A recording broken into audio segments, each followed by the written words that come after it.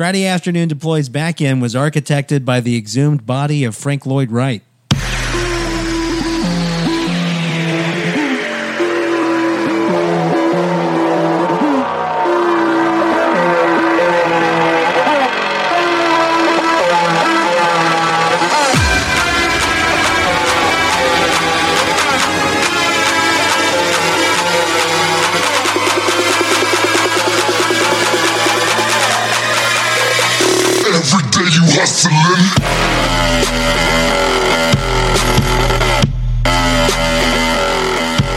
Alan's digging through old Gitter logs to find responses to snarky comments on open source projects that he left like 6 months ago. It was maybe a little snarky, but it was a legit question though too. Like it was rhetorical, but I really was, I don't even remember what it was. I just it was ridiculous.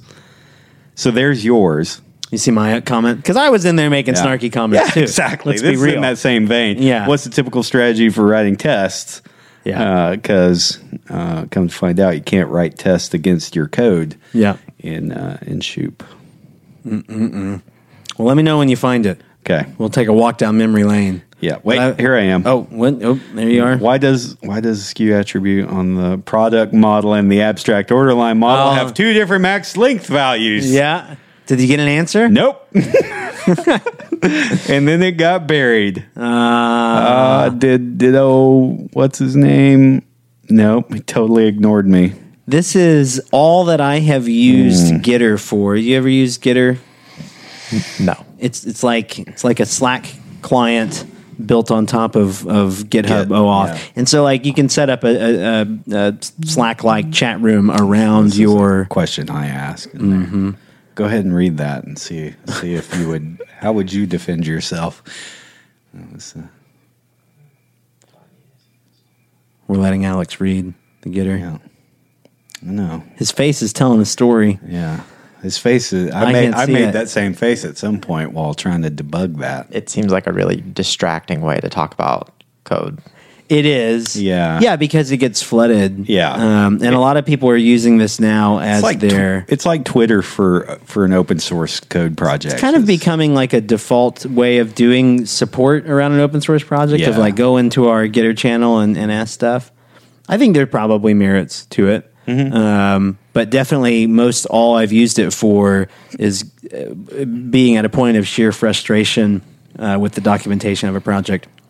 And going in and being like, how the fuck do you expect this to work? Like, because I'm never in there being... by the time I make it into someone's Gitter channel, admittedly, I'm well past the point of like, what a great project. Just want to say thanks for your work. If I've made it there, I've exhausted Stack Overflow and everything else I can think of. But it's a cool concept. Probably a good time to announce that we have a Gitter. Indeed. Yeah. Good segue. So we're trying it out, but for the show, and thinking about doing a patron-only version of that for the behind-the-scenes-ness. But it's not structured around a crappy open source project that we're doing a bad job of maintaining, so that's good. Right. So don't come to our Gitter channel and yell at us about documentation. Yeah, there are no docs. You can yell at us about the content of the show. Yeah, and we will promptly ignore it. Yeah, exactly. We're just supporting a crappy podcast right here. And that reminds me, I mentioned patrons. I got some shout outs to do. We got a pile of new patrons this week. Oh, yeah, we got Austin Hackett. Austin, you met Austin. You may not have known he was at the Fayette Pie meetup last night. I'll show you a picture. Okay, later. You got a confused look at it. Austin joined us. Max Nesjer, and I'm really sorry if I pronounced that badly, but I'm bad at reading. It's true. Welcome, Max. Evan Matiza, you know Evan, also at the meetup last night. He was big hit at the meetup last night. Oh yeah. And then Clay Mullis, who's a previous Lofty Farian. Used to work with us a couple years back. Thanks, Clay. Clay made like a super generous contribution, by the way. So thanks, man. That's pretty awesome, man. He said I hope we're making your commute. That's right. Less He's boring. listening to us on his commute. So thanks to we got new patrons. So patreon.com/Friday Afternoon Deploy. You guys are awesome. We're going to be upgrading the studio. Oh yeah, with all the tens of dollars we've got now. Which actually goes a long way. Don't get me wrong. Don't get me wrong. Like we haven't invested a whole lot into the setup here. No, but so it doesn't take a whole lot to getting improve nicer. it. We're not in the wooden chairs anymore. That's true. We're in these squeaky chairs now. Yeah. The mics are clamped to the tabletop now instead of being clamped to the wooden chairs. Wooden chairs, beams, the dresser drawer over there. They're still not vibration insulated, which is why you hear this every once in a while. Yep. But we'll get there. Yeah, this is how startups evolve. Exactly. Yeah. VC money. We light that shit on fire. Yeah. we need some VC money to spend. Mm-hmm. But yeah, thanks a lot to our patrons. It's awesome. That has been more successful than I almost made that tongue in cheek. No one's gonna give a shit enough to do that. So thanks to you guys. Yeah, I know, that's awesome, because I was totally all like, oh, let's have an Etsy. Yeah. Too. Like you're supposed to be sewing like Kubernetes beer koozies. I know, or and something like instead that, I'm crocheting them. I'm just deploying code to Kubernetes clusters right now. We got a Friday afternoon deploy on our hands. What's great? To be real, people would buy those. Come on, be honest with yourself. Oh yeah, absolutely. That sounds I would like buy one. Yeah, I mean that's swag these days. Yeah, at shows and stuff. Hell, everyone's getting socks. I'm thinking about getting some Lofty socks to hand out. I think that's solid. Have you seen the Slack socks? I like the Slack socks. They got the Slack. They got the Slack plaid pattern, the color pattern. Nice, it's pretty good. JB Hunt had some. They did. They had some socks that they had done for a recent conference here locally that said "Truck yeah" on them. Whoa. I got me a pair of them. Super edgy. Are you wearing those? No, not right now. But I mean, like on the regular? No. You had your hands up. Were they like knee high? They're socks? Like this long. They're like Lederhosen? Yeah. and the material that they're made out of is very similar too. So they'll probably be great this winter with my cowboy boots. There you go. Seriously, because they chafe the calves. So you need some trucky ass JB Hunt socks that don't breathe. Yeah. Good call. We got Alex with us today as well. Hey, what's Welcome up? back, Alex. Thanks. And I think we're going to talk about probably food and movies. We usually do, but on top of that, application and Star Wars we had a lot of. We went deep on Star Wars this morning. Yeah. Here at Friday Afternoon Deploy, it is Star Wars Friday. Yeah, every Friday. Every Friday. Yeah. But we're going to talk about like application structure. Yeah. So Alex, that was you had this. You wanted to talk about this. Is there anything in particular that you wanted to start off with on that? Because there's a lot of obviously a lot of different ways to structure apps. Yeah.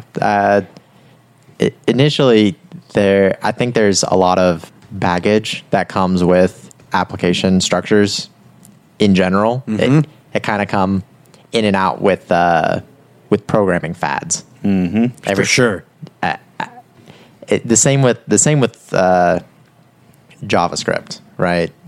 The JavaScript libraries and frameworks. There's always a new one, and when something has problems, a new one and 10 derivatives of that new one. And 10 derivatives, right? And I feel like application structures are very similar. 10 years ago, the monolith app was like the hot stuff, and now we've been transitioning into a microservices fad, and then kind of transitioning out of it, but at the same time, we're seeing a lot more with like Kubernetes and Amazon as more of the microservice structure, but not necessarily code structure. Like that's what I think that Kubernetes was created in response to a need to manage microservices. Because we were just talking about this a little while ago, Alan.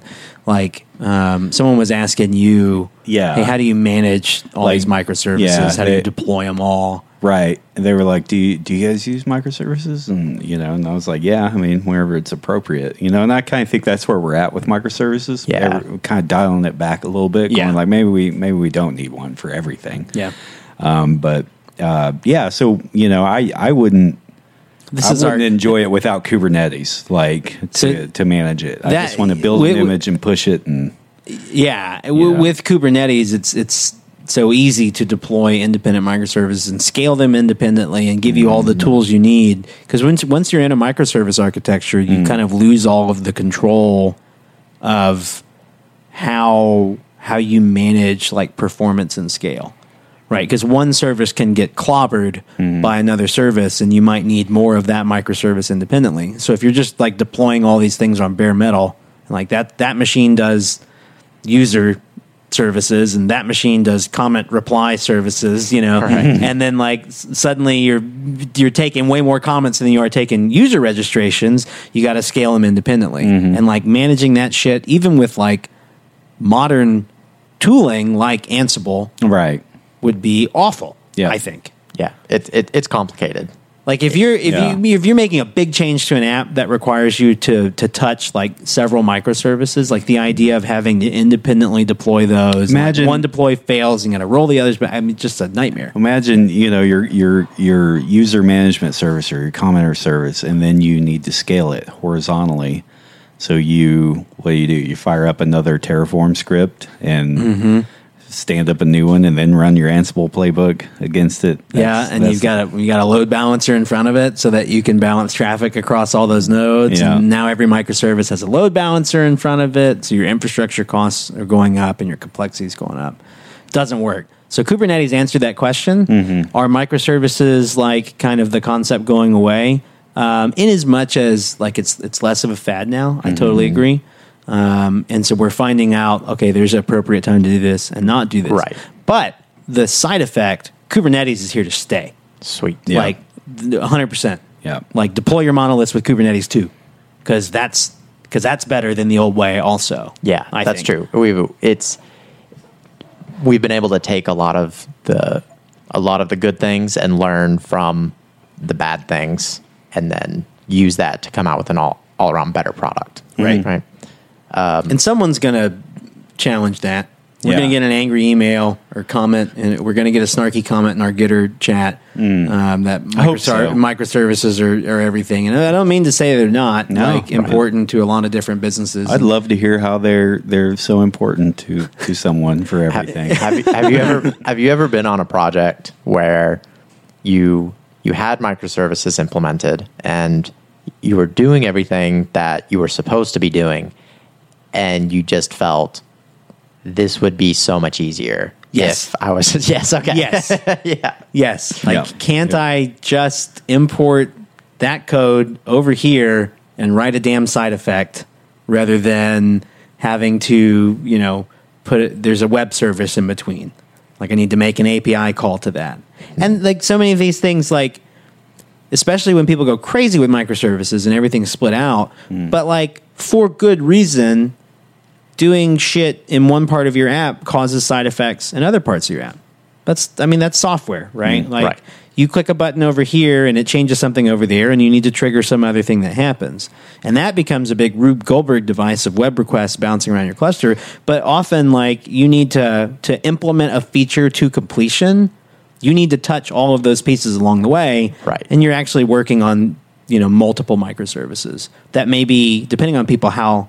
there's the whole release cycle side of microservices, which is probably less developed, and sophisticated.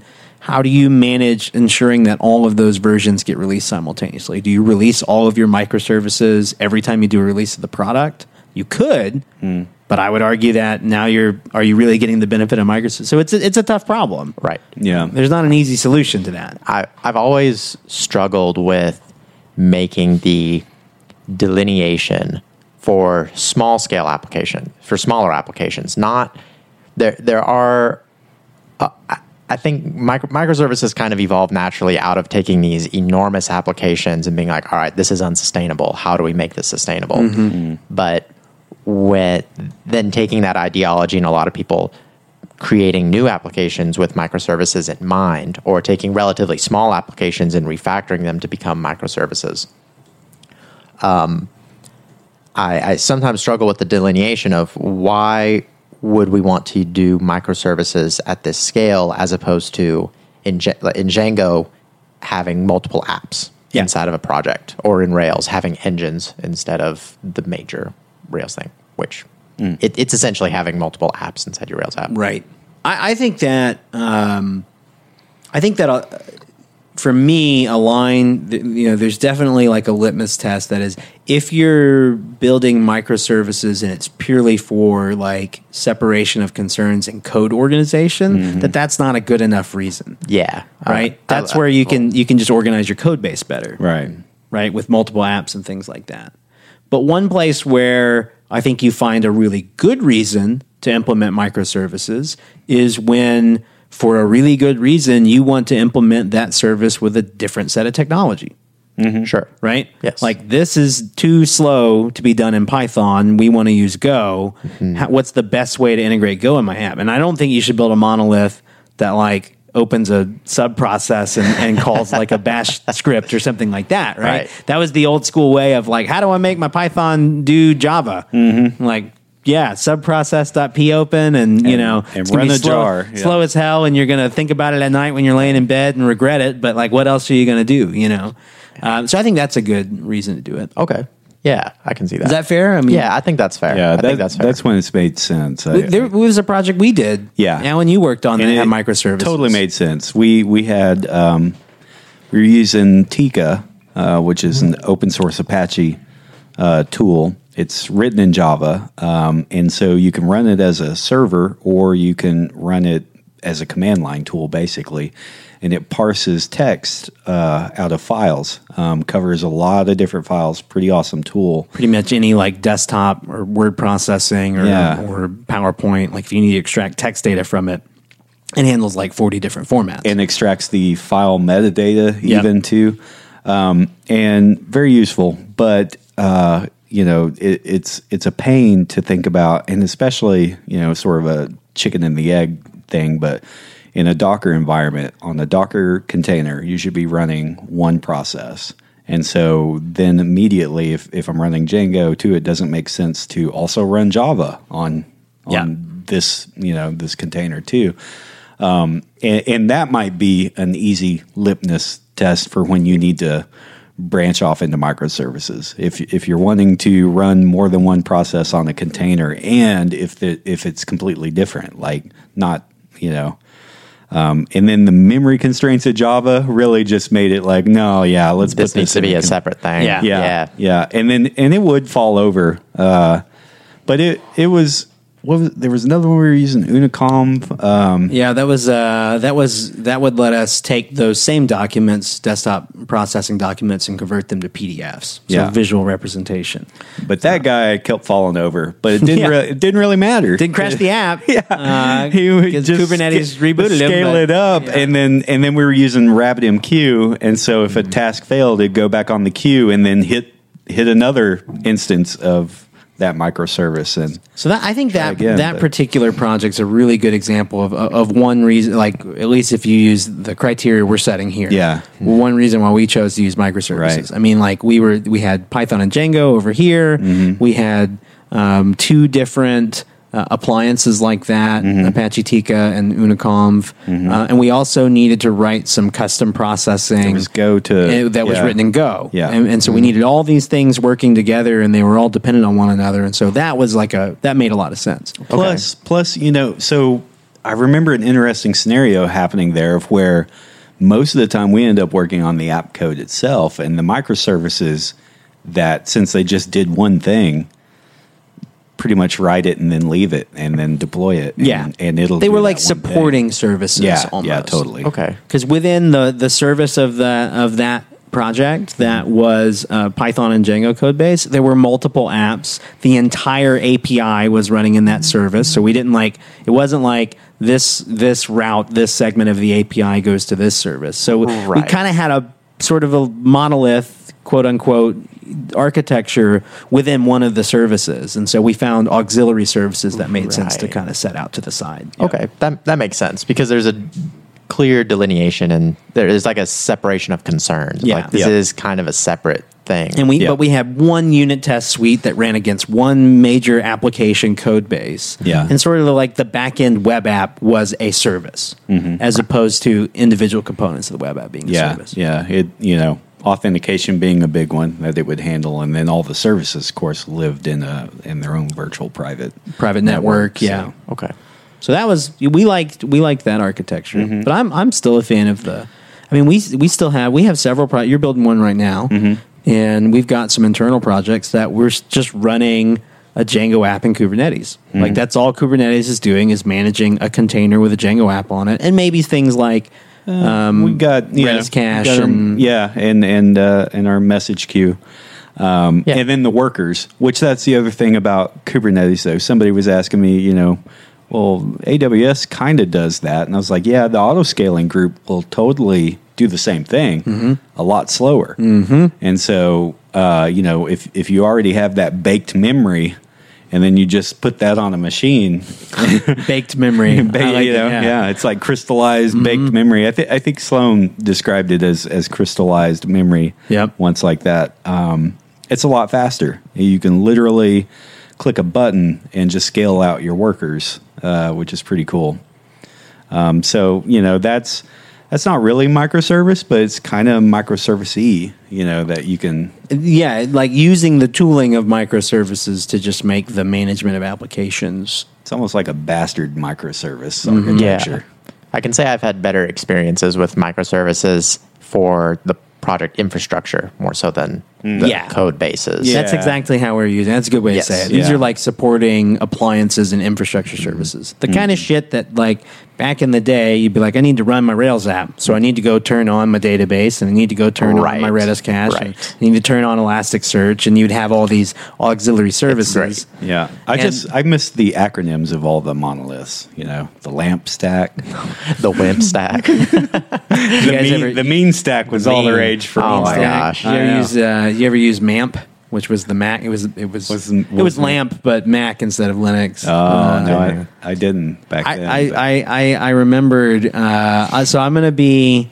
I hope I can announce this. I'm going to be on the Talk Python podcast coming up sometime in the next couple months. Nice. We're recording soon, and so one of the things we're talking about freelancing, and kind of one of the questions on there is like, how did you get into Python? And that's fun story. because my answer to that question is I lied. And when I lied, I said, I'll figure it out. And then I started reading about this Python stuff before I started. I was like, I can lean on my PHP stuff because it was like building a bunch of micro sites. Yeah. Not microservices, but just little sites. So I was like, those are greenfield. I can build those with PHP and I'll figure out this Python stuff. And then I remember like the day before my job interview, I'm like, all right, Python, Django, tutorial, let's do this. And I was like, hang on a second. I fired up my MAMP server, that was running Apache on my Mac. And I was like, where do I put the files though? Like, did I just put them in the web root? No, this is just serving Python source code to me. This is weird. It's been a while since I've thought about that. Yeah. I used XAMPP. XAMPP or XAMPP. Yeah. What were the two P's? I don't know. I don't know why it had two P's. PowerPoint. But must be, I guess the X PHP was admin was for the other P. Actually, it probably was. That did come with PHP. It certainly did. It was the full stack to run all your PHP. I was hoping these would come up. I'm remembering that orange page when it loaded. That burnt orange color of. I know. Got a chill. Yeah. But at the time, it felt all right because felt cool. Didn't know any better. Yeah, it's like, oh, cool. Now I can do server side stuff too. It was my HTMLs. To be fair, outside of writing like Tomcat applications with Java, you didn't really have many other options, right? Yeah, people building servlets, people building web frameworks in Python. People thought they were fucking nuts. Like, that sounds okay. Have fun with that, And this is before Rails, right. Nobody was doing it then. Bottles was way back then. Yeah. This predates WSGI.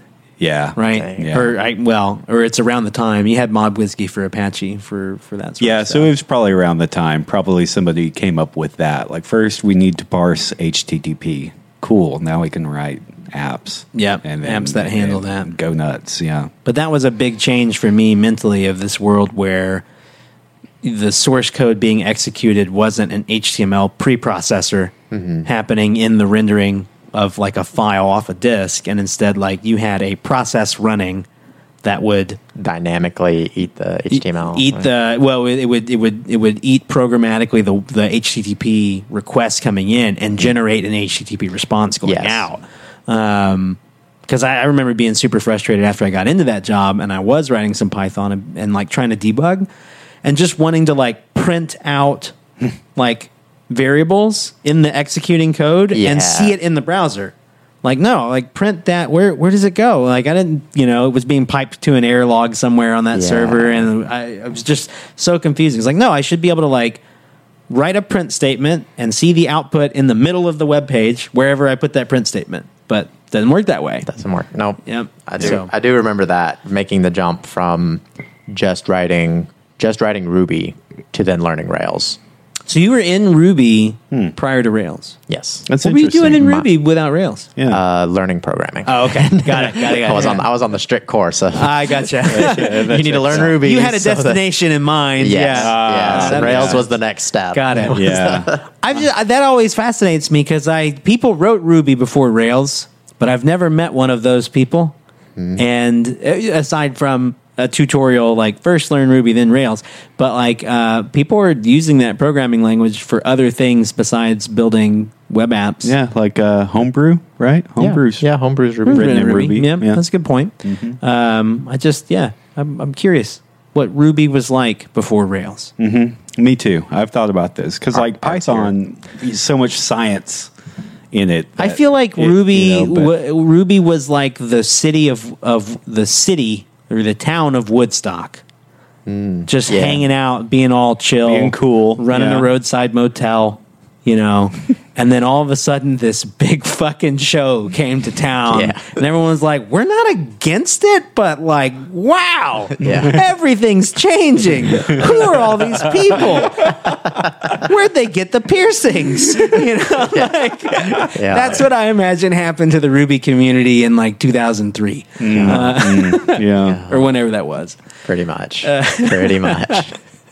So I don't know. I wonder what people were doing. What were you doing in Ruby before all that stuff? Yeah, certainly writing code, like doing just writing scripts, just computer stuff. Yep. Yep. Python's the same way. That's what I was doing Python around that time, just dinking around with it in the console. I think you go to like 1998 and you find someone that writes some Python and you're like, hey, what do you do with that? And it was probably just like, I like this better than Perl because Perl's ugly, and I hate regular expressions, or I hate being forced to use them. And so I use this and I glue all my scripts together with this Python stuff. A lot of it, or you were probably doing some science with it.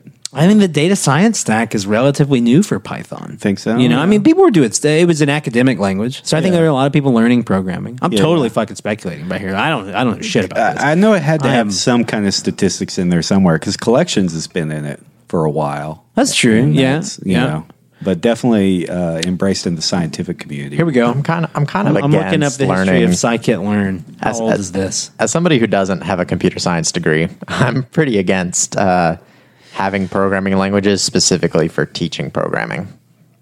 You mean like a specific one for Like a learning language? Like teaching someone Scheme. to learn programming, and then being like, well, all the concepts you just learned, they're going to stick with you for the rest of your life.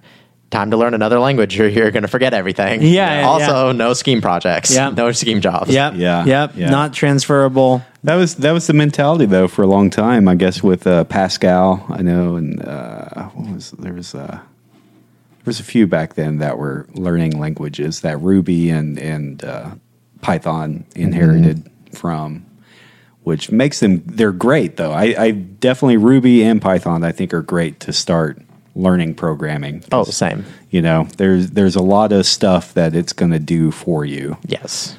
That you don't have to think about. Yes, they're very learner friendly. Mm-hmm. You don't have to manage memory and things like that. No, thank you. So check this out. SciPy. I'm going to write a driver though one day. Ooh, just for fun. Ambitious. SciPy, which is the foundational library underneath scikit-learn, and a lot of it's used in tandem a lot with like the Numba Panda stack, things like that. People just install it with Conda now. First release was in 2001. So that shit didn't exist in 1995. Yeah. Python surely did, right? So yeah, it was really basic then. I got into it early 2000s because I was telling you about the old logo that had a Windows XP machine and a little desktop to double click your Python to run the interpreter, and it was a green, more looked like an actual snake. I say actual, it was a little cartoony snake. An actual 16 by 16. Yeah, exactly. Snake. Yeah, an actual 16-bit little snake there. Yep. Yeah. So that's that. When was Python invented? Look, I got the 90s, right? I got Like the right Wikipedia right in front before of me. Ruby, I think. 1991. 91. 1991. Cool. Yep. So people were doing it. Python 2 didn't come out until 2000. I have no idea what Python 1 looked like. Yeah, me neither. So I got into it, Python 2. I want to say... Python 1 has got to be like the Windows 3.1 of this like ecosystem, right? Yeah. That's interesting. Now I'm curious. What... Can you even... Because they have... Where are the Python 1 docs? Well, python.org, they have all the... How far back does that go, right? Because you could do download, release... And then, no. I got to find out. I'm suddenly like, I'm going to spend my whole fucking weekend trying to build an app in Python 1 just to see. Yeah. You'll get no library. It's all standard library. There's going to be nothing that you can do. Right. But I just want to know what it was like. It's like going camping. Yeah. Totally. Yeah. Like, just see what it's like for a weekend. So why are you doing that? Yeah. Like, I don't, just to kind of see what it was like, back in the old days and just get in touch with my roots, with no plumbing. Yep. And no modern conveniences. Mm-hmm. I want to do that.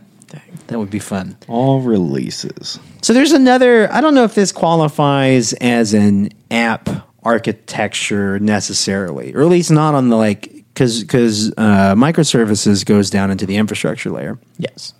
But there's this new thing. I was talking to you about it earlier, Alex, and you hadn't heard this term, progressive web apps. Mm-hmm. PWA, I guess people call them. Alan, have you heard that, progressive web apps? I have not. So this is like... This must be... Not that I got my pulse on the culture, but I thought progressive. I started seeing exactly. I started seeing this term thrown around, and particularly like one company, Dockyard. If you're familiar with Dockyard, mm-hmm. They're a pretty well known development consultancy. Has gone all in on this concept of progressive web apps, and I kind of thought it was a bullshitty term, buzzwordy thing, and it may still be, but it's essentially what you get when you build a web application using the latest techniques and styles of building front ends isolated from back ends, and all of the new things that you can build in using the browser with like local storage and storing state in the browser and having offline modes where you store state that gets synchronized back. Okay, yeah. This notion is a progressive web app. It's a SPA, mm-hmm. right? A single page application with some additional bells and whistles and features on top of it. And so there, I don't know who's driving this notion of this is what a progressive web app is, but it's things like desktop notifications coming from your web application. That's more than a SPA. Yeah. That's this progressive web app concept. Okay. I thought it was kind of silly. Yeah, but until I accidentally built one, and then I realized, this is way different. Which is that e-commerce app I built recently, Alan. Yep. This was the first time I had built. We've built SPAs before that are meant to be like desktop applications, right? And we're used to those behaving that way. It's a tool, not really a website. Mm-hmm. You know what I mean? In its form and function, but I built this e-commerce site, which is like a website. You like browse it and go page by page, and you click on a thing and you get a page. It's not like windows and dialogues opening up. You're just navigating. You're not right-clicking stuff. Yeah. And so I built that, but I built it with Vue.js on the front end, and I put an API behind it, and I built, used session or local storage and things like that to make it convenient. Because honestly, the tooling forces you to now. It's using state management with Vuex and all that stuff. And after I started building it, I started using it, and I was like, whoa, this is different, because I'm interacting with a website, but like I'm navigating page by page in this website, and it's instant, right? There's no round trip to the server. So it's like a SPA, but it's like building a SPA for your marketing website almost. Is you can think of it that Interesting. way. Okay. And until I was doing it and clicking around on it and realizing like, man, I can pull up the shopping cart instantaneously And to the end user, it's like they're browsing a website, but there's all this benefit, and like the transactions back and forth to the back end are all API driven and really fast. And then you build it the totally different way, like submitting forms. You're not actually submitting post requests with the form, and I don't know. It struck me then when I was doing it that like this really is a different thing. This is kind of different than a spa. Because it's not like every button click is associated with an API call. Exactly. And it's not really a single page. You're like navigating page by page, and the content is changing entirely. You know, it's not like there's a view in the middle and the navigation floats around it. Yeah. Because I originally, I remember this had its day in the sun, was the single page scroller. Yeah. Which I thought were cool at the time. You click a thing, like in the top you have your navigation, click about, and it just scrolls to the about section. Oh, yeah. Like that, those guys. And then you had the infinite scrolls. Yep. Like the Pinterest thing, masonry, and it goes forever. And then people started, guy would always get me. The implement, there were two design concepts that were really popular at the same time. Infinite scroll and fat footers. Where you had like this giant footer at the bottom with you had like really thin navigation at the top and all the shit that like people needed to find, but you didn't want to promote all the way to the top. You put in a fat footer. But then they put infinite scroll on top of it, and you could never get to the fucking careers page. You just like keep scrolling. Like, I saw it, but it kept going like, I'm opening up the terminal and trying to throw a hand grenade into a JavaScript callback so that it just blows up instead of infinite scrolling. But yeah, so it was after building that, I felt like this is definitely something different, this concept of a progressive web app. And also it felt really weird. Okay. I think we talked about it when I was building it. I was like, I don't know, am I doing this right? It's weird. Like, I'm building an e-commerce website, a store, but I'm building it like a piece of desktop software almost. And it just felt like, man, like, you know, soccer moms are going to be using this on their cell phone. Should I really be putting all this, like, should Webpack really be in the loop here? And it just felt like I was doing it the wrong way. But it's a cool app. And so I kind of like this. Like, this is how we're going to build websites now. Interesting. Yeah. So even marketing websites, we're going to build that way. So as things are being submitted and added to the cart and things are being clicked on, you're storing that information in local storage. And then at some point, you just post it all back. Exactly. So it's using Vuex. It's using like a Flux model. Vuex has a plugin, or it's also actually really pretty easy in Vuex to write your own kind of hooks that will just every time you change the state, it pushes it to the local storage, and so you have a JSON blob in there that has all your local and it's reading from the local storage, which is instantaneous. Yeah, exactly. So like when you're taking actions on the site, you get instant visual feedback that it's changed, then it's synchronizing with the API in the back end. So I pulled it up. Obviously the guests, the listeners can't see it, but you can see like I'm clicking through pages of a website and it's instantaneous. And now open up your developer thing and show him add something to the cart, and there's a bug and that happens. But yeah, so you can see if I open up developer tools in the network tab, as I'm clicking around, you know, it's making API calls. So it's really neat. I have to figure out what broke this thing. There, I got something in my cart now. Right, remove it from the cart. Instantaneously gone, but it's syncing with the API. Oh, because first what it does is it stores it in local storage and then updates the instant view state. That's and then right. makes the API call the slow part. Yeah, exactly. And there's a synchrony step there, so you can see that like it feels. Doesn't it look strange? It looks strange to me. I'm pulling up a store. I pull up an item. You know, I've got my cart indicator here, and I click add to cart, and it's there, and it's like I'm using a desktop app, but it looks like a website. And it's, I think, just a really cool thing. Yeah, I think I like it. I do too. Pretty cool. It feels weird, though, doesn't it? Yeah. Just a little bit. It doesn't feel like a website, but it's better than a website. It's better. Obviously. Yeah, I think it's better. Personally, I'm not a huge fan of single page applications. Right. Where you've just got the one view and everything's loading inside of it. Right. I don't like how those feel. Yeah. As from a user perspective, and I hate building them. So, but this feels like a nice in between. It is. It's kind of straddling. You know, I said it was an evolution of spas. That's probably not true. It's kind of in the middle. It's embracing both sides just of that architecture. More of an evolution of software development. Yeah. That I see here developers.google.com web progressive web apps. They got to talk on PWAs. Oh, PWAs. Oh, PWAs. You ever built a PWA? PWA. I've tried it out. I've dabbled in PWAs. Yeah. So- PWAs on desktop and Chrome OS. So I'm curious on your guys' thoughts then on just a generic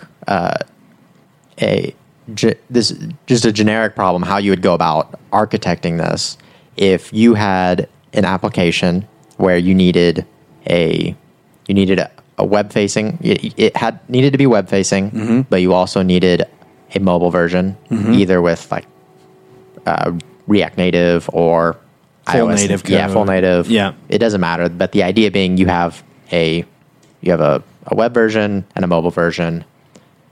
Do you go with something where the web version has a JavaScript front end and you have an API that all the apps talk to and you make it microservice-esque, or do you have the web app be a single monolith that exposes API endpoints for the mobile to hit? Good question.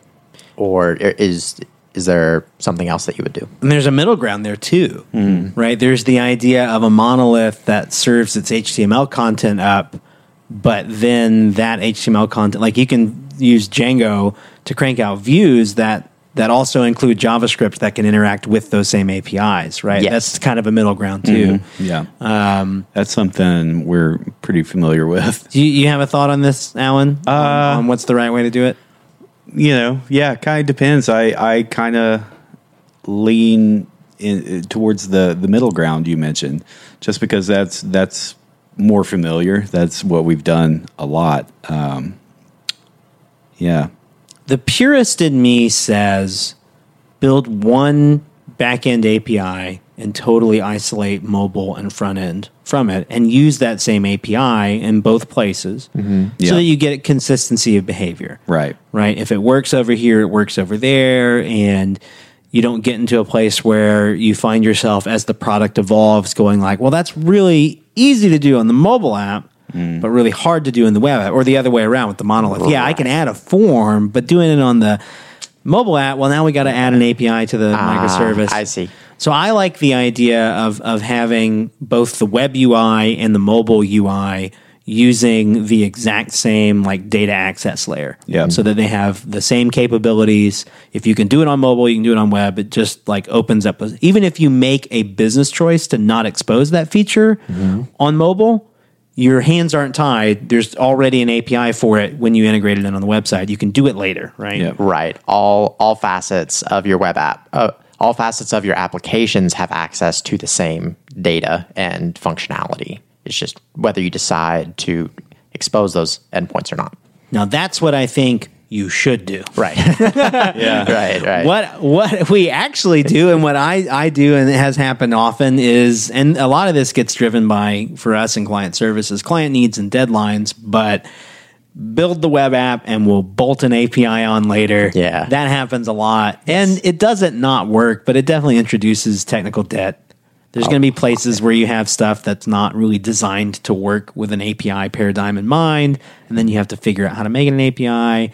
And then like there's that form that you fill out on the website, and that one works, but the API endpoint that you expose is actually not the same code, right? Right, And so you because have one gets updated and the other doesn't get updated. Yeah, or one, those kind of things, or just an edge case exists in one and not the other. So you have like works on mobile but not on desktop. Those kinds of problems. Gotcha. It's very error prone. Certainly Can be, yeah. That's I've been in that situation where I've definitely put JavaScript in the bottom of a template and built an API because I knew there was a requirement that there was an existing mobile app already. Yep. And so I was like, cool, I'll just build an API, and then we can still serve templates because the rest of the app, the rest of the I was about to say desktop because that's the way mobile apps are starting to feel these days. But the browser app, the web app, serve its own templates,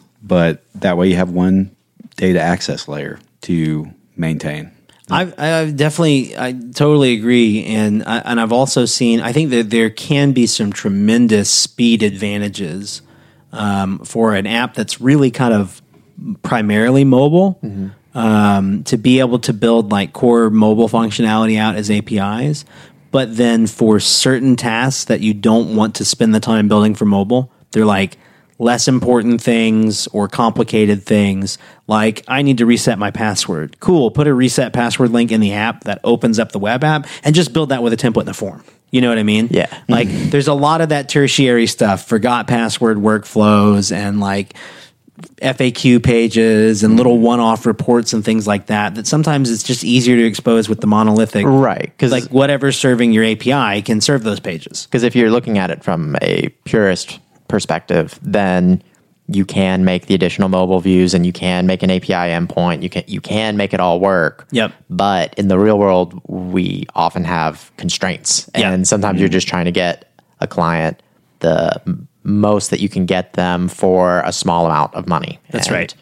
Just doing something that it's not such an important part of the application. It's not primary function. It's resetting your password. And and you can get the buy-in that like, look, if we get this much of it, is everyone satisfied that we have accomplished what the app needs to do, and we can come back and fix up some of these other nice to haves, you know? Because in the alternate paradigm, right, where you don't have the ability, where you're not set up to just go quickly create a one-off page for a one-off task, what do you do when it's time to add something like that? You go, okay, need to make a change to the mobile app, need to make a change to the front-end app, need to expose an API data access layer, and if you need to do that quickly, that definitely introduces lag time. You got 3 different code bases to update, potentially 3 different deployment workflows to go through, and you know, I got to release the update of the mobile app to get this out there. And so it is kind of a nice jumping off point to be like, we have the ability to create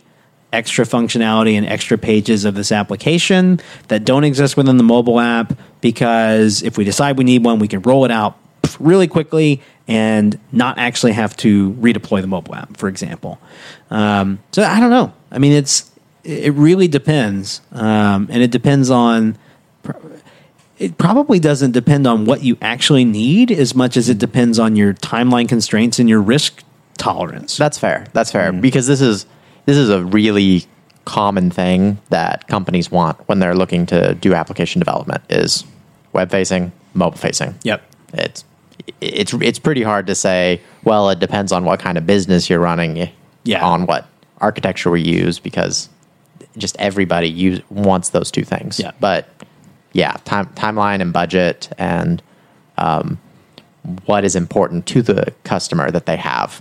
Yeah. Or your business if you're in a product organization, or I guess the business's customers if there's consumers using your application. You kind of have to balance those things. And we could get all Hacker News comment thread here and be like, this is the only right way to do it. But in the real world, Hacker News commenters, you got to get shit done. And like, you know, sometimes you got to pinch your nose a little bit. Yeah.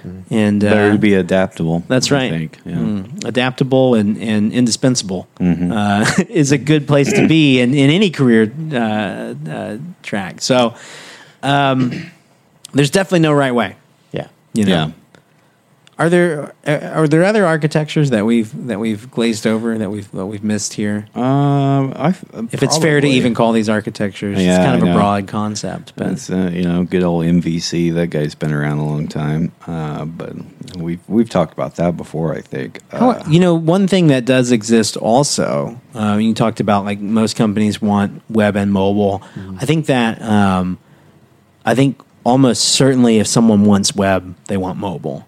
There are some use cases and scenarios that we've seen in which there's a mobile-only use case and not much of a web use case.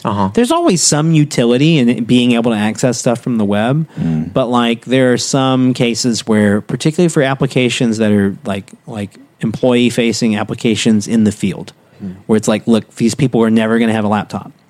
We're working with people that are, we're working with a farmer. They're gonna have their phone when they're out in the field, but they're not dragging a computer out there, and so all of this functionality has to be in a mobile app. And we really don't care that much, except for maybe like the admin side and the reporting side of the website. I see a common pattern with that. Like the mobile site gives you functionality, But if you need to manage your account, you got to do that in the mobile or the web in the web application. browser. Yeah. See that a lot. And I don't think that changes your architecture. It sort of forces you to, I mean, you're building an API for sure then. Mm-hmm. I mean, there's not really any such thing as a monolith, quote unquote, for a mobile app. Mm-hmm. You at least have to separate data access and the mobile app itself, unless it has no state that leaves the device. Right. So I guess if you're building like a mobile game, right, those still exist. But most of those talk to a server these days. Got to report. You got to report those. Got to get those high scores. Got to get out. You got to get those on the leaderboards. You know? Plus, you got to buy all the. You got to buy the in-app purchases. Yeah. How else will you spend 99 cents on a new pair of shoes for your avatar? Ah, indeed. Important. 99 cents. Those things are at least $3. Yeah, that's true. You can see how many in-app purchases I make. Yeah. That's an insane world. I remember reading a Reddit thread where someone was like, I can't tell if it must have been a troll. Mm-hmm. To some extent. I mean, maybe it was real information, but like the way it was delivered was like, oh man, you ever tally up how much money you spend in iTunes from in-app purchases? Like I just did mine. It's a little bit higher than I expected, but, and then he like posted it and he had spent like $40,000 in the past year on in-app purchases for a couple of games. Dang. Yeah. It was just like very easily like, $100 here for like the pack of 40,000 gems and $100 there and stuff like that. And it was like, holy shit. Dang. That's crazy. When you can't put that much money in a 401k. No. What's there's a limit on that. You do that for 30 years and you could retire with like $5 million in the bank, holy shit. Yeah. What's that mobile game called that where you buy gems and you like attack people's castles and there's a bunch Clash of Clans. Clash of Clans. Is that the one? That's the one that got her started there. Mm-hmm. When Clash of Clans came out, I was playing it a lot. And is this about to be an in-app purchase confessional? No. I was pretty hardcore about not buying anything. I was like, I'm gonna do everything on my own, and just however long it takes is how long it takes. And I think I spent like $20 because you got to a point where it was very apparent if you don't spend at least $20, this game will become unplayable. Yeah. Mm-hmm. So I spent the $20, and then the rest I was able to do, and I was like having fun. I was leveling up. Like, this is pretty cool. And then I started watching videos of the top players at the time. Yeah. And I was like, oh, cool. Yeah, this is something to shoot for. And then I watched an interview with the guy who was number one on the leaderboard at the time. And he said that he spent $2,000 a month on gems just to do raids. Playing the game, just to get in there.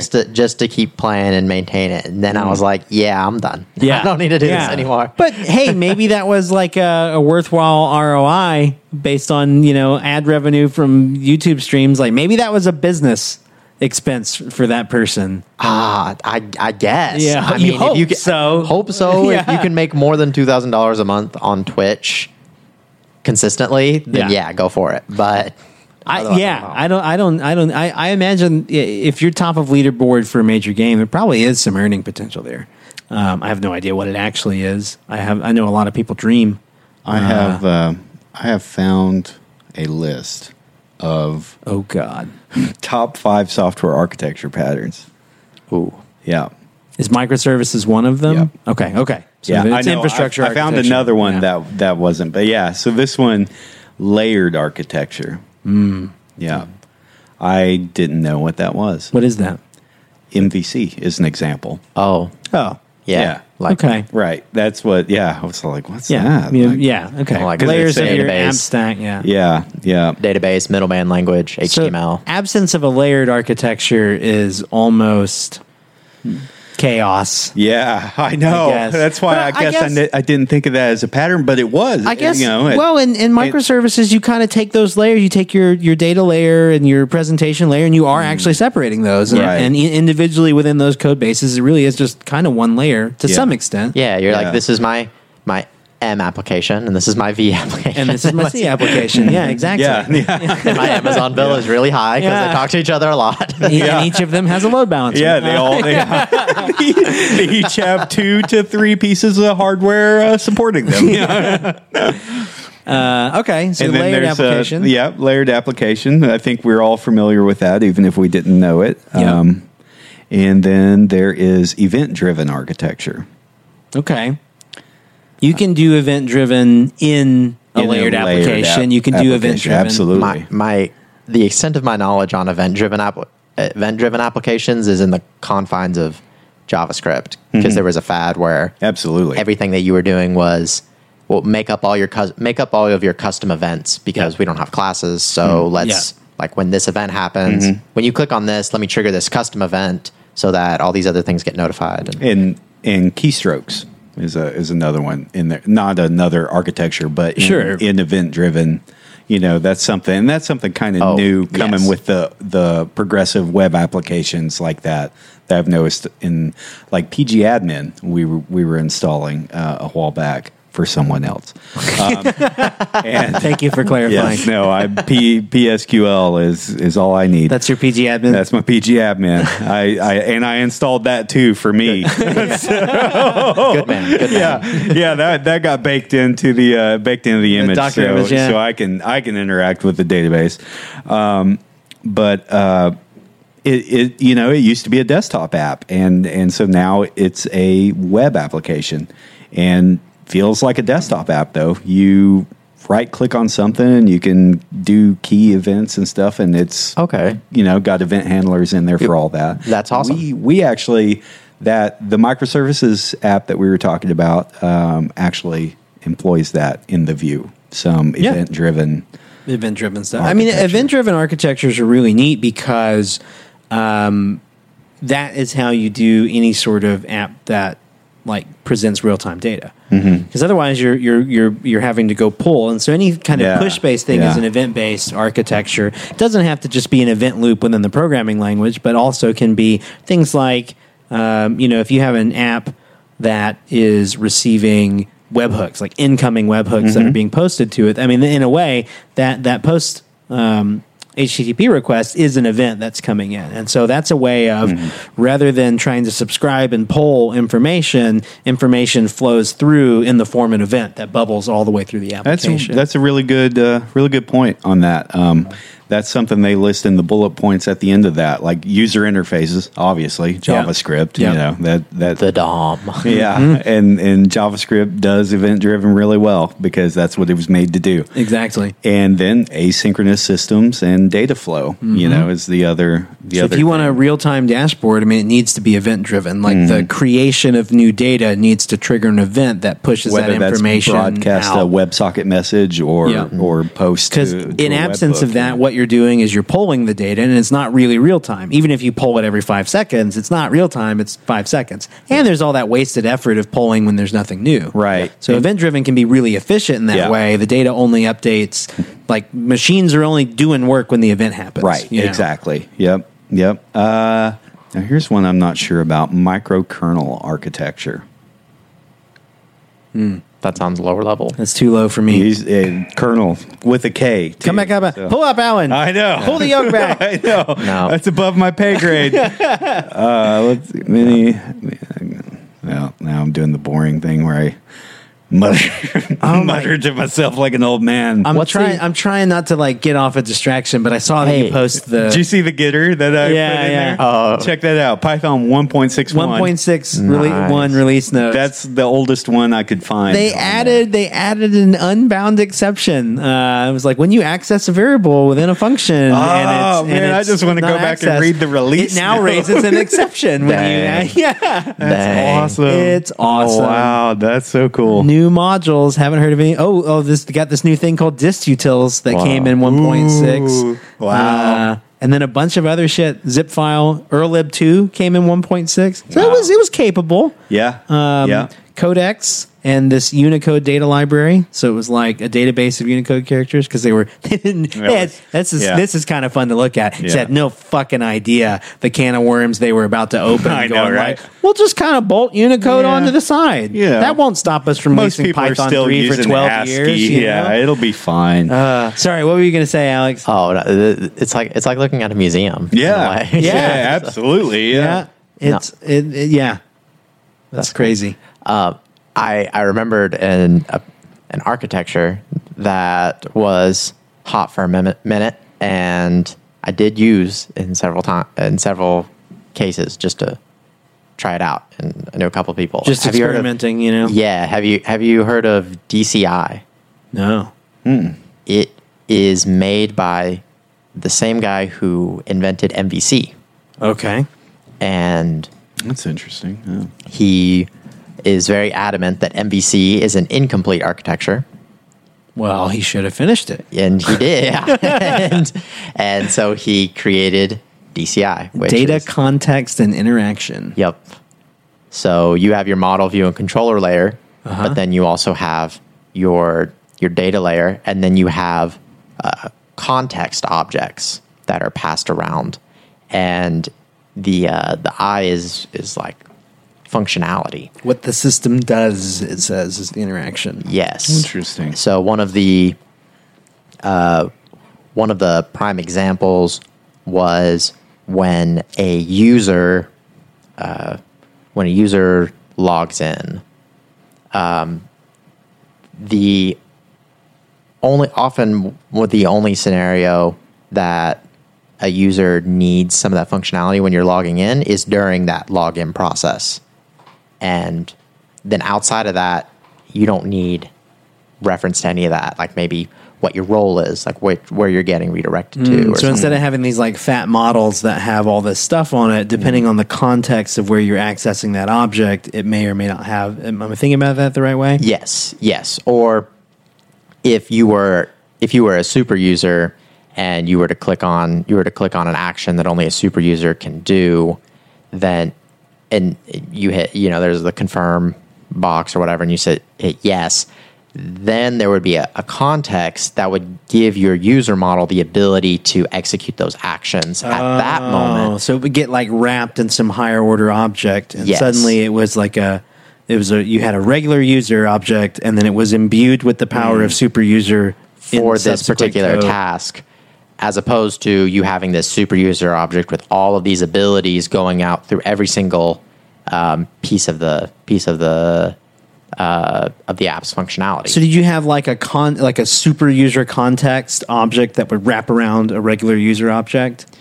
Is that how it would work? It could not really. The super user would be like a role on the user, so you could differentiate that between a moderator or a normal user. So that's just a property of the user. Right, but something where, like your ability to, like if you were going to delete a post or add a comment, users don't need the ability to add a comment in all Cases.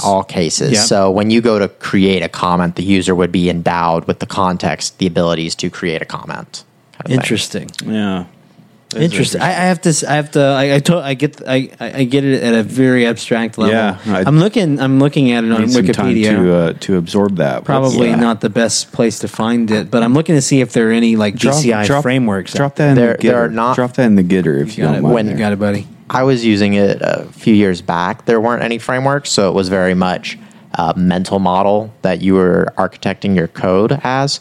So when you would normally have the classic developers being like, well, we got this new feature. Do I put it on the model or do I put it in the controller? And it's like, well, I think we should have fat models. And like, well, I think we should have skinny models. And it's like, well, so let's put it in the controller. And instead of that, you would be like, all right, well, let's make a context for it. And where do we give this object the ability to do this thing that we need it to do? What ended up making it fizzle out, at least in the Rails community, was the only way to consistently to use it effectively was if you use this function in Ruby called extend. And it basically says, I've got all these I've got this object with all these properties on it, and when I call extend on this other object, it puts all these properties on it, just copies them over. Got it. And for the longest time, that would break the memory cache in Ruby, because all the methods and properties would be stored on this huge memory hash. And when you extend, it breaks all that, and so now all of your all of your requests are super slow. Interesting. So people were like, "Nah, let's not do that." And then it took Ruby a couple versions before they fixed extend. And then by then it was too late. The fad was gone. Nobody cared. Nobody there to appreciate it. Nobody there to appreciate it. And I tried it with JavaScript when Backbone was still kind of hot, because we didn't have Angular really taken off yet. Right. And extend in JavaScript works instantaneously. You just there's not an extend function, but you can add properties onto an object without breaking any caches. JavaScript don't care. Yeah, they don't care. And it was, in some cases, really cool, and in a lot of cases, just really confusing. I could see that. Spending a lot of time just trying to decide. My biggest concern was it being confusing, because you couldn't just go to a model and look at, an instance and go, what role is this? What permissions? You'd have to think of it in the context. Yep. And sometimes when you're solving a problem, you're trying to think, all right, well, what kind of object do I need here? And you're having a philosophical discussion with yourself about what to do before you're even, while you're still trying to solve the problem. Mm-hmm. I guess at some point MVC was also just a mental model for how to organize your code, and then people started implementing frameworks that sort of enforced the pattern. Yep. So I'm looking, and I've yet to find any sort of frameworks that enforce DCI as a pattern, because it'd be cool to see, because that would, just like MVC, I could read MVC on paper all day long. Yep. But the minute you put I did a proper framework in front of me and show me how to use it, and here's how you build a page, is like, oh, okay, that it's much better. DCI would if any listeners know of an actual framework that implements DCI, I can't find it in my initial Googling here, but that'd be cool to see. Yeah, I agree. You use it in tandem with MVC. It's complementary to it. Yeah, it's an extension of MVC. Got it. That's a mouthful of acronym there. Yeah. Yes, MVC DCI. Yeah, Ooh. I guess you can just say DCI, and it implies that you're also MVC. Yeah. Yeah. Even though it was confusing to use, I strongly agree that a lot of MVC's problems is just trying to think of things as, well, if it's not a model, then it's a controller, and these are my only tools, and God forbid I make another folder called anything else, because then I'd be writing Java. And I have a wrench and a flathead screwdriver. How the hell am I going to hammer this nail in? All right, you guys ready for this one? Lay it on me. Space-based architecture. Ooh. Sounds cool. Sounds like David Bowie. And maybe George Lucas. Yep. Tell me space-based architecture. Yeah, well, it's kind of what it sounds like. Space-based architecture is designed to avoid functional collapse under high load by splitting up both the processing and the storage between multiple servers. Elastic cache and search. Yeah. Elasticsearch. It's kind of what I'm thinking here, because it's a lot of architects are starting to use this. It's a more amorphous term is cloud architecture, basically. Oh, okay. That's the, but one thing they talk about here, they got some quotes. Somebody is talking about eliminating the database, which is scary. You don't want to do that, folks. Well, I mean, at some point. I mean, that won't hold up. Yeah, but well, I mean, it does, though. I guess with some folks out there that use MongoDB, you know who you are. We've already eliminated the database. We already pipe our data to dev null. Yeah. Is that all? Was that all five? Yeah, it's storing information in RAM makes jobs much faster, and spreading out the storage. So it's storage space based. Or you're architecting around storage space. Yep. That makes a lot of sense. Mm-hmm. All right, who's got closing thoughts on architectures? Anyone? They're Alan, you've been closing us out really well lately. No pressure. They're, I definitely love thinking about them because I just love patterns. In music, I love the circle of fifths and just thinking about that and all the possibilities, right? And I think that's a big part of why I like having these discussions, because then you learn about a new pattern and you think like, oh, possibilities. How could I implement that?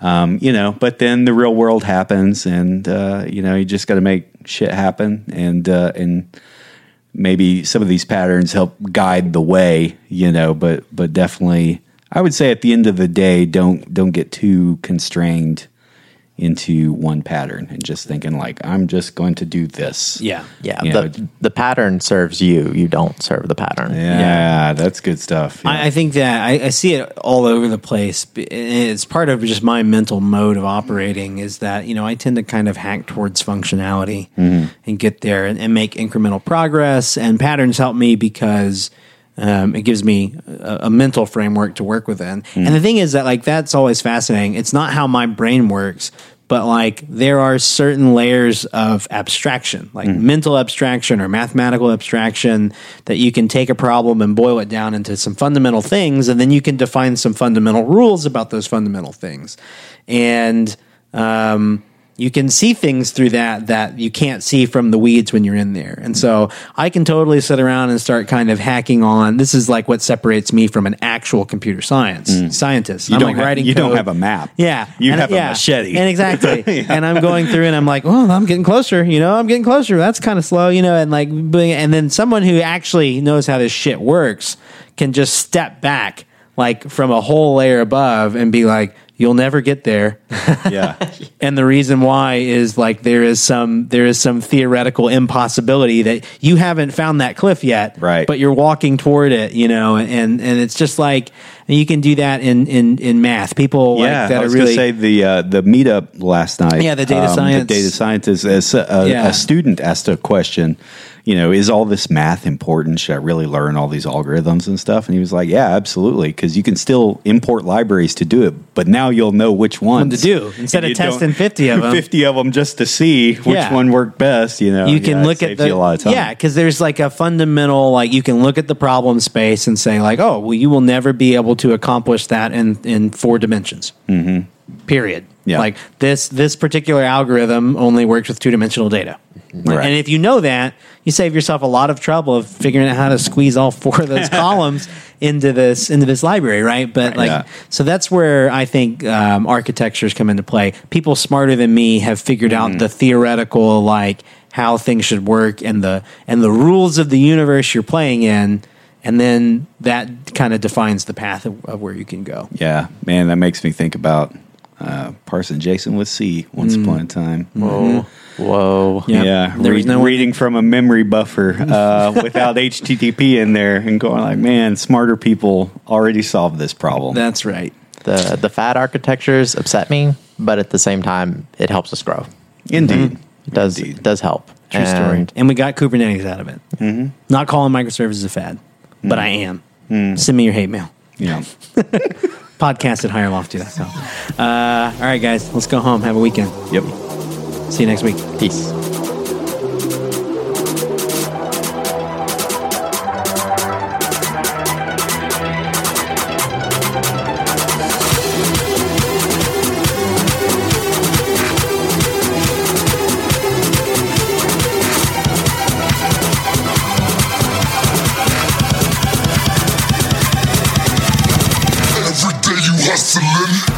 Thanks for listening to Friday Afternoon Deploy, recorded and produced by the team at Lofty Labs.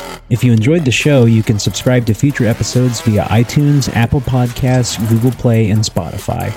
You can also follow @Friday Deploy on Facebook and Twitter for episode previews, live streams, and other behind-the-scenes peeks. Past episodes and show notes on this episode can be found at friday.higherlofty.com. That's friday.higherlofty.com. If you'd like to contact the show, or if you're local to the Northwest Arkansas area and would like to be a guest on the show, you can email us at podcast@higherlofty.com.